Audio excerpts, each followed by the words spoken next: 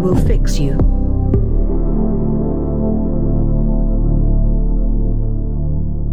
What ho, damaged goods of the internet. This is We Will Fix You. Perhaps you were hoping for something else, but hope cleaves not to you. Your choices have brought you here are quite yes. And here, with us, to be fixed, you shall remain. If you would like that fixing to be at least specific, you can contact us at wewillfixyoushow@gmail.com. We might hear you. We might listen. We might fix you.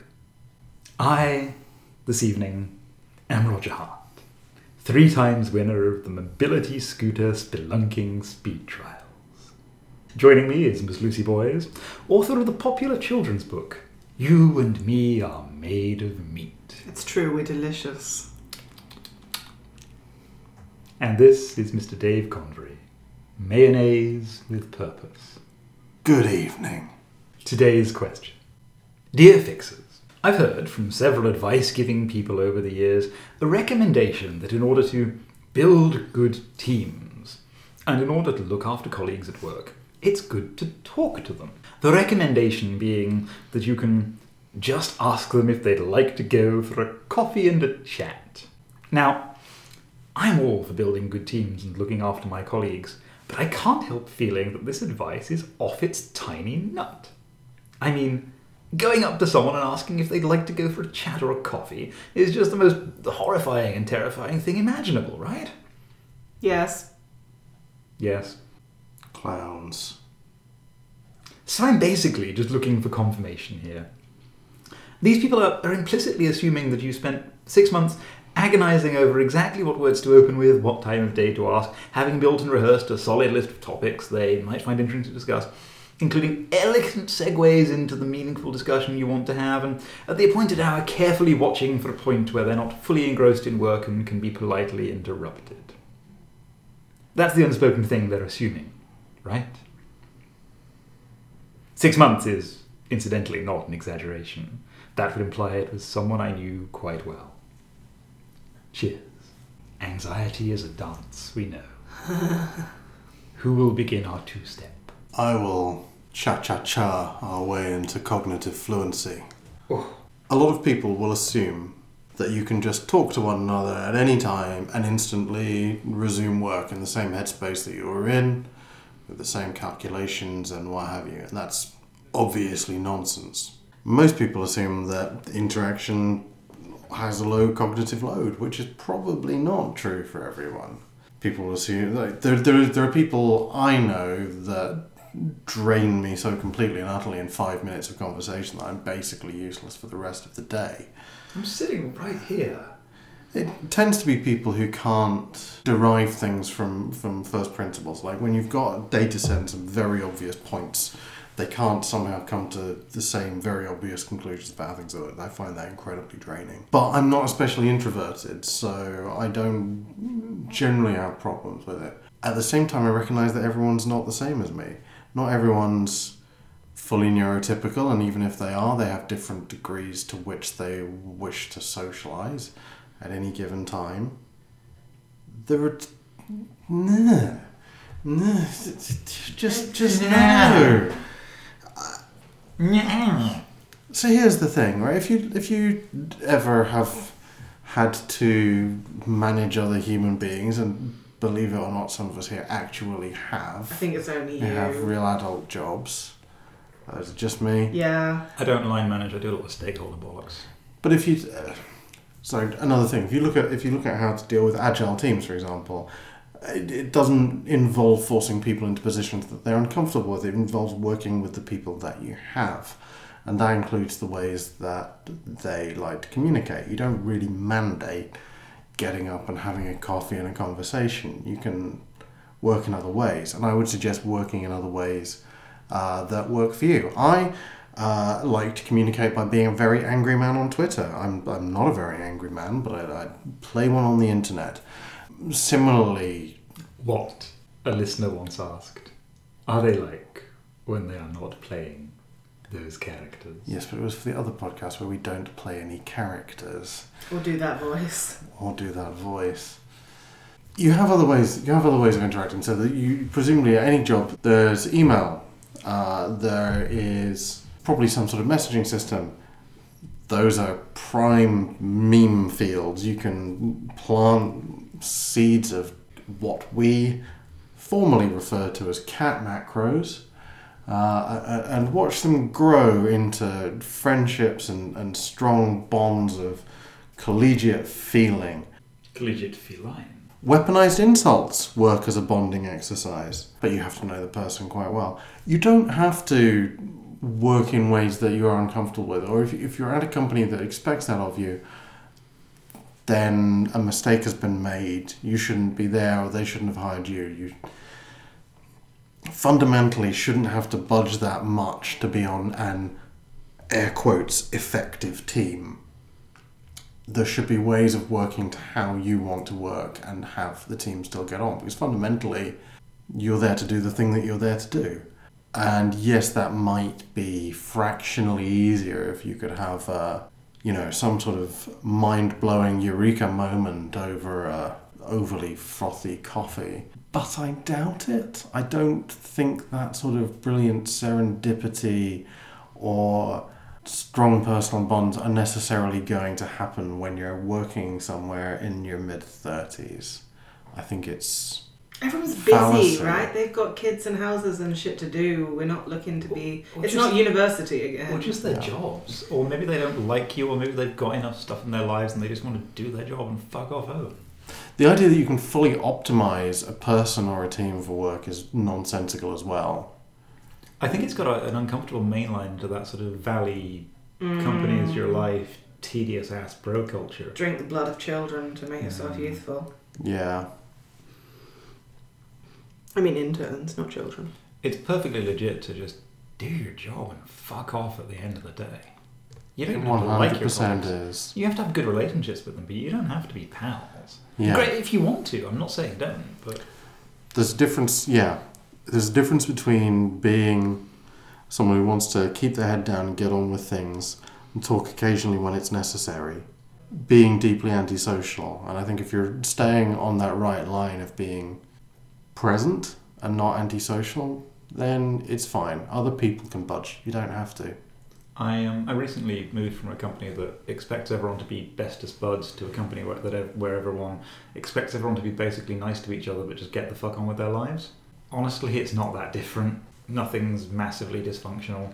Well then. And Humour's boy. We've covered this slightly, but you are very much among friends here with this problem. I very much struggle with sort of interrupting people, talking to people, and I don't feel like I have a right to talk to people. I recently went for lunch at an empty restaurant, and when I was nearly done and nearly ready to pay, the entire staff came out and started eating their lunch at a table centrally. And even though I had a place to be and another thing to do, although not a strict appointment, I could not bring myself to interrupt them and ask for the bill, even though that was a totally reasonable thing to do. I sat there for 20 minutes waiting for them to eat lunch for no reason other than anxiety. I get where you're coming from. Done similar things. Yes. And, in work stuff is also hard. What are you supposed to say to someone in the hallway? How are you meant to arrange your face so you look suitably pleased to see them, but you don't know how to make the faces humans make? I get anxious asking people to do stuff that is totally reasonable stuff that is 100% my job to ask them to do. This is not easy. Taking your question sort of on faith at first, if you want more of these social interactions, particularly with your own team, I say you've got to schedule and formalise the fuck out of them. There is probably some value in being spontaneous, but I think the really important thing is the talking and not how smooth and spontaneous the interaction was otherwise. So book it in the calendar. We're going to have coffee for 15 minutes each week to catch up and chat. If the people you manage also have social anxiety, which is entirely possible, this is a gift for them as well. There is nothing I like more than clear expectations scheduled ahead of time, and nothing I like less than spontaneous interruptions about unknown or unannounced issues. Yes.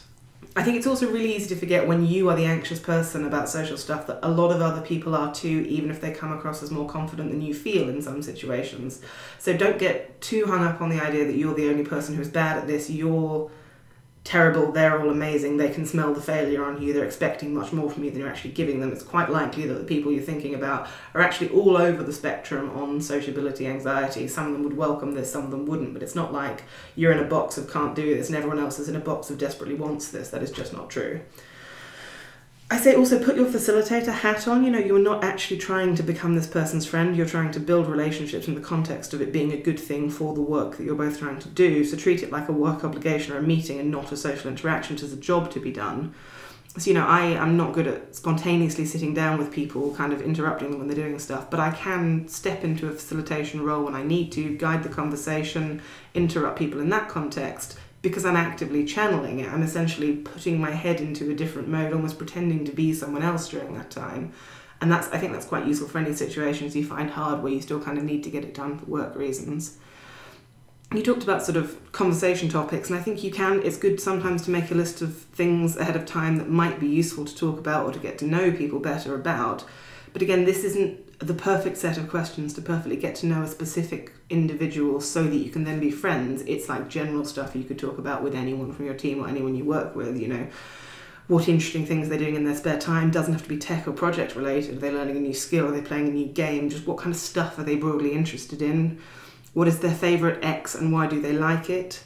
You can also kind of, again, more formally frame this as getting to know you better. You can try doing some whole team stuff. Some of the 5 dysfunctions of a team exercises about trust building. You don't have to go through the whole process, but you can use some of them as starting points for conversations. Take your team to the pub for the afternoon and we're going to talk a little bit about ourselves and then let it kind of devolve into a sort of more casual social interaction. I think the other option is consider whether you actually have to do this or not. Would your team actually like it, or is it just a thing that you've heard that kind of hypothetical, highly engaged people like from their managers? I mean, if you're managing someone, presumably you have kind of more formal touch points than this, like one-to-ones or regular meetings. You could bring it up there, say it's the thing you're thinking of doing, but you're not sure if the team would like it or find it valuable. Is that something that the person will be interested in trying? And then you've got consent and buy-in from them in the beginning. You're not just asking them out of the blue. You've done some contracting up front. I think also to remember, what makes a manager good is not one size fits all. I've had managers who have talked a lot about personal and casual stuff, and that was good because of the relationship we had and the work we were doing. My current manager doesn't do much informal stuff at all, and that is fine, but I really care about them treating me fairly, knowing what my skills are, being useful when I need help from them, not about the everyday kind of social glue stuff. And you also talked about sort of looking after your colleagues and going kind of slightly wider than your team. Something I found helpful is just turning up when there is group social stuff. So I spent a couple of years basically too scared to go to the pub, partly because it felt like the group of people who went to the pub were close-knit and I wasn't part of that group, and partly because I had massive hang-ups about doing things without being explicitly personally invited. So if it's just a, hey, turn up if you want to, I'm like, but why would you want me unless you specifically asked me? But I've actually recently started going a bit more, especially when there's a kind of concrete reason to, like someone's leaving drinks and I like the person. And it's okay and it's not weird, and I talk to people there that I wouldn't necessarily talk to in a way that's not weird, and then we go back to our kind of normal interaction back in the office, but it sort of makes me feel a bit more connected. It kind of maintains that thread for me a bit, and so the more I let that go, the more likely I am to start not feeling invited. So if I keep it up a little bit, it gets easier to maintain. I think overall though, I mean, how people just kind of casually hang out at work without agonising over it first, how people sort of go from you're a colleague who I like to being friends outside of work, I've got no fucking idea. So if anybody does know, please tell me, because I would quite like some more friends. Oh God, I agree with all of that. You mentioned 5 dysfunctions. Yes. Some of our listeners may not be familiar with that. Indeed. This is a book and framework by, I think, Patrick Lencioni to begin with, which is a hypothesis that teams tend to have 5 areas that can cause dysfunction. You know, the sort of trust, accountability, paying attention to results. These are the sort of points where a team that could do well will fall down and not be high performing. And the stuff I was referring to was specifically the kind of early trust building exercises. So you can do the whole rigmarole assessments and put everybody up on a spectrum and talk about what trust means to you. But some of it is just very basic assumption that you maybe new as a team, don't know each other that well, some kind of basic icebreaker getting to know you stuff, which can be helpful. There's a book and shit, it's good. It's narrative, it's not businessy particularly. They tell you a story about how a team became less dysfunctional. It's a very quick read. There's something else I very much liked in there, which was sort of hinted upon, go to the group stuff, take advantage of the group stuff. And the slightly more extreme pivot of that is, do you have an extrovert you can contract out to? Yes. Does your team have a non-obnoxious, this is the key, non-obnoxious person that doesn't mind inviting everyone for coffee? Outgoing for hire, yes. Can you contract out to someone and say, hey, team, who wants a cup of tea? Let's just go in. Because if I can like ham-fistedly segue into my own of course, perspective please. on this. Permission.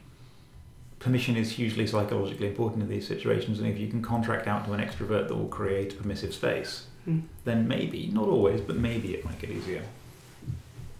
I'm one of those terrible cunts that's nervous and shy and twitchy and fucked up, but somehow has some blagging strategies that comes across as outgoing and able to do this shit.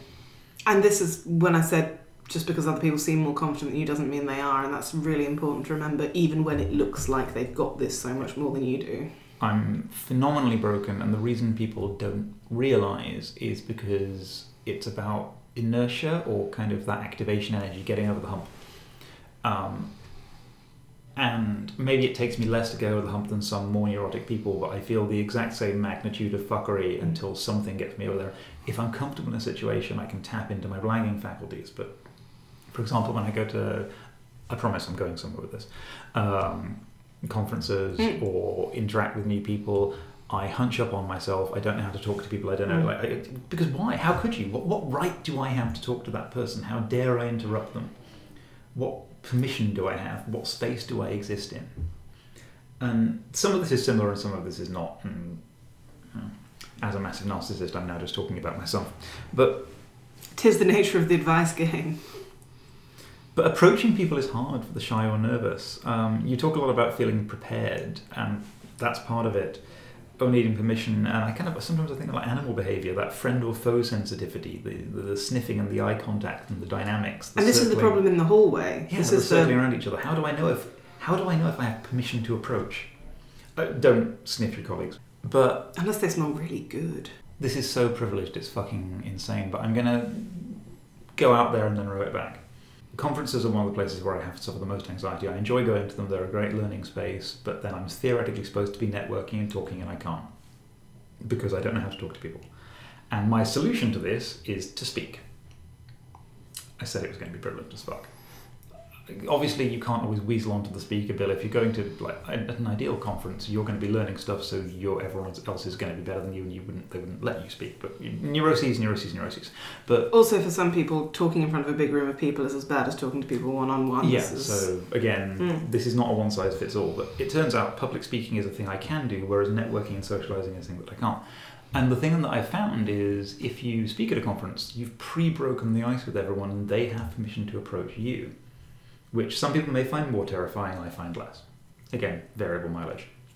And it creates a permissive space in which it's okay to talk. And part of that is enacting something, is a persona, is creating a thing. And I don't know, I was thinking about this, and I was thinking about how fucking trite the phrase fake it until you make it is. Because the hard part is still starting. We're talking about permission to approach, we're talking about starting to talk to people. You can make 5 years worth of podcasts, for example. Yeah. And or then public art, or talk sing. to some people. This thing just sort of coalesced in my head around performance and inaction and permission to approach and kind of manufacturing permission. And I remember that I used to have it wasn't very good, I used to have a drag act. And part of the persona of this person was that Ophelia would talk to people, Roger would not. Ms. Ophelia Derriere at the pub where she was doing a shit and drag act could randomly talk to people and say hi in a way that Roger never ever could. And I got to thinking about the psychology of imposture. Have you considered disguises? I just want you to kind of come with me on this journey. You could fix yourself, we will fix you, we're here to fix you. But that sounds kind of hard and complicated, and I wonder maybe you could fix someone that isn't you and then be that person on a sort of for hire basis. Like, have you considered the power of imposture? The experience I had doing drag or sort of putting myself out there on stage is of stepping into a temporary transitive identity that gives you permission to behave in ways that you wouldn't without consequence. And it's not just about psyching yourself up or faking it until you make it. It's about creating a completely different space that you can briefly inhabit. The imposture is powerful. There's been a lot of really interesting writing about this. There was a couple of books in 2005, 2006, respectively. Ruth Reichl, the then restaurant critic for the New York Times, and Nora Vincent, the kind of asshole feminist. Not asshole because feminist, asshole because some other asshole things she did. She was very, very anti-choice for a while. I can't remember if she's wrote back on that, but though she went through a phase of not being a great dude. Both wrote books quite close together. Nora Vincent's is called Self-Made Man. It's really interesting. Ruth Reichl's is called Garlic and Sapphires. And they both did these experiments of stepping into different identities. Ruth Reichl found that she was getting recognised reviewing restaurants, and so dressed up and created ever more elaborate characters, and found her kind of identity eroding as she blended into them, and quite a weird experience. She's now Jay Rayner. He had to come from somewhere. Claire Rayner's Fanny. Nora Vincent spent a year dressing as a man, basically, and doing a bunch of conventionally masculine things, and had a massive identity breakdown at the end. But they both had very, very similar experiences of the psychology of imposture, which is this motion in a few phases of massive enablement and freedom, followed by the identity coming crashing in and fucking them up. Can you seize hold of the first part of that to create a permission space without getting the second, where identity erodes and you have a fucking breakdown? Disguises. Slight identity twist. Write a little bit of backstory, but not too much. Don't live in the character for too long. I also think it's easier to approach people the first time if you don't know them than it is if you know them a bit. I think there's a spectrum. Hi, I'm so-and-so, I've never met you is far easier than I vaguely know you a bit. And it's far harder than we know each other really well. If the first thing you are going to say to every single person as you stare them in the eye and shake their hand is "call me Admiral," then you're on firm footing. And also in terms of permissions, there's something about a lavish tricorn that invites people to come and talk to you about it. Exactly. Start with the Admiral. That could be your first character. Long tailcoat. Series of disguises, seriously. Create an imposture space where you can step out of yourself and into some... And just write a post-it note-sized description of the character. Not a lot. Give it something. RPG character background level, yes. You're a slightly lackadaisical dark elf that resents their heritage but found this gemstone this one time. Oh, stop playing Dragon Age.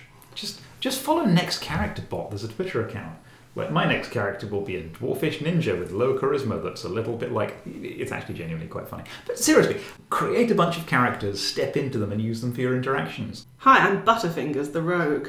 Quite. And when I originally started writing this, I thought it would be the stupid joke answer, but actually people might find it kind of charming.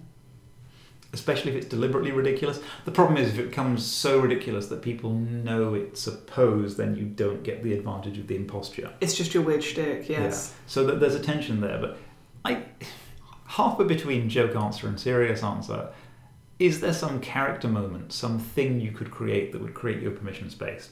If not, the thing I said earlier, contract out to your extroverts. They might as well be good for something other than just frightening us all. Yeah, because, they're usually twats, right? But every now and then people have some that aren't. Well, there's that theory that psychopaths actually serve a function in society, so maybe extroverts do too. Yeah, well, cheap protein. You and me are made of meat. And we are delicious. Made of meat. So tasty.